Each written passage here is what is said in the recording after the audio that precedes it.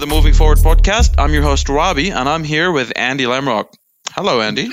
Hey, Robbie. Good to be with you this week. It's been a busy one, but what have we got today?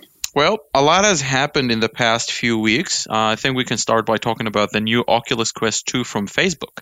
Available for pre-orders from Amazon in Australia with 2 internal storage options. Because remember, these do not connect to your computer unless you want them to, which we'll talk about that later. So you have a 64 gigabyte option, which will set you back 479 Australian dollars, or a 256 gigabyte option at 639 Australian dollars. And if you're wondering about the difference between the Quest 2 and the previous Quest, so what they did is they upgraded the CPU, so you have the new Snapdragon TM XR2.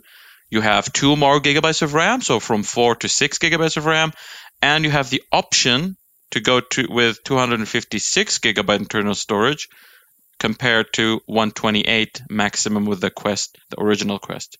So this all sounds great, but people are complaining that because Facebook is making Facebook accounts mandatory to use new Oculus VR headsets, including the Quest 2, that a lot of companies and organizations are going to maybe turn away from it. And,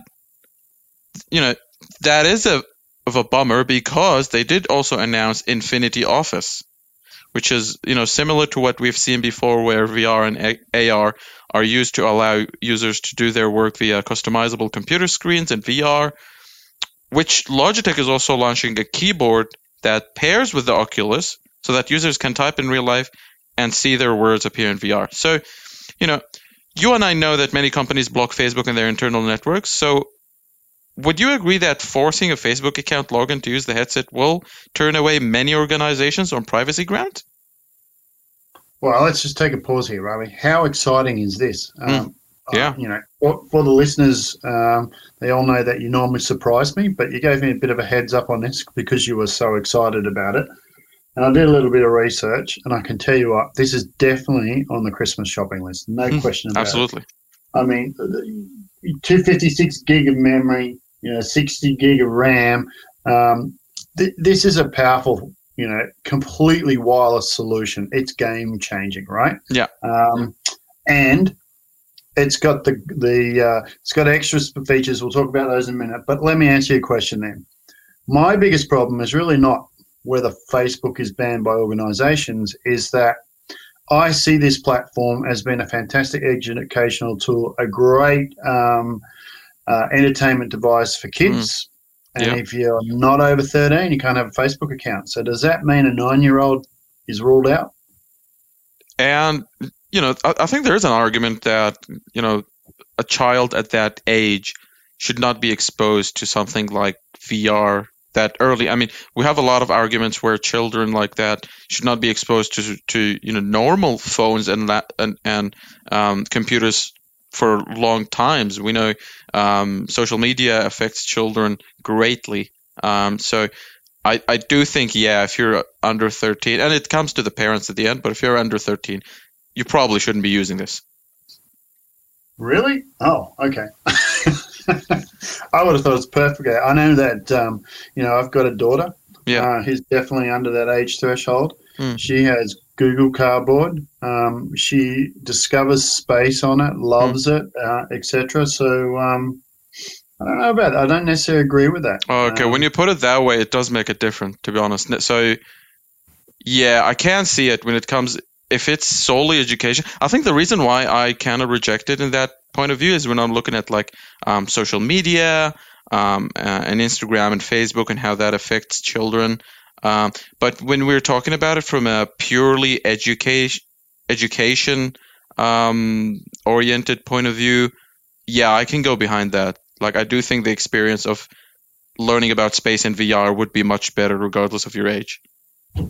Absolutely. And in terms of talking about accounts, you asked about, obviously a lot of enterprises block Facebook and things like that. But let's be real here. Yeah. If you buy the HTC version, you've got to have an HTC account. If you buy Sony's version, you've got to have a Sony account. True. Buy Facebook's one, you've got to have Facebook's one. Buy Microsoft, you've got to have Microsoft. I mean, I don't think there's anything new to that, but linking the fact that you've got to have a social media account with Facebook to have this is a little bit of an extra stretch. There's no question. But, is it a deal breaker? I don't think so.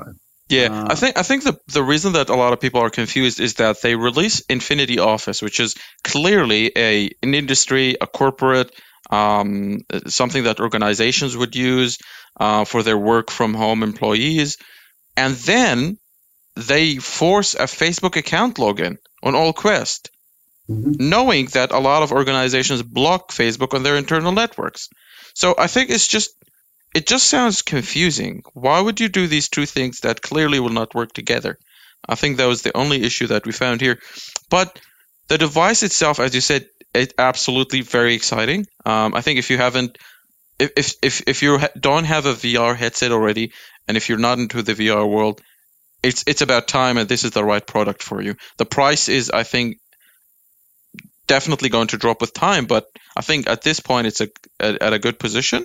And let's remember, this is not only a wireless VR headset with 2 to 3 hours of battery life. You can connect it to this computer with the Oculus Link, and it can compete with the toughest VR headsets out there. Absolutely. And, let's park all the politics of accounts and all those sorts of things. I obviously think, great strategy by Facebook to start to break down the barriers of getting into the workplace, and they've tried it on many fronts. So I think this will certainly help them. But I'm just excited about this headset. This is a gaming platform that you wear. It's as powerful as a PlayStation or an Xbox, and it puts you in that whole virtual world. It's super powerful, and obviously Oculus, having the link capability means that if you've invested in VR games on that particular platform, you can continue to play them. Just plug it in and away you go. What a great bundle. I think they're going to take the market. Yeah, absolutely. And the link is great just because you can when you connect it to your computer, you're also connecting it to your Steam library. And that's where a lot of people have their games, and that's where a lot of people will buy their VR games. It's just easier and more convenient. Great conversation, Andy. That was episode 22 of the Moving Forward podcast, talking about the Oculus Quest 2. Thank you for joining me this week, and thank you all for listening. Great topic. Don't forget to smile, everyone. That was great. Thanks, Robbie.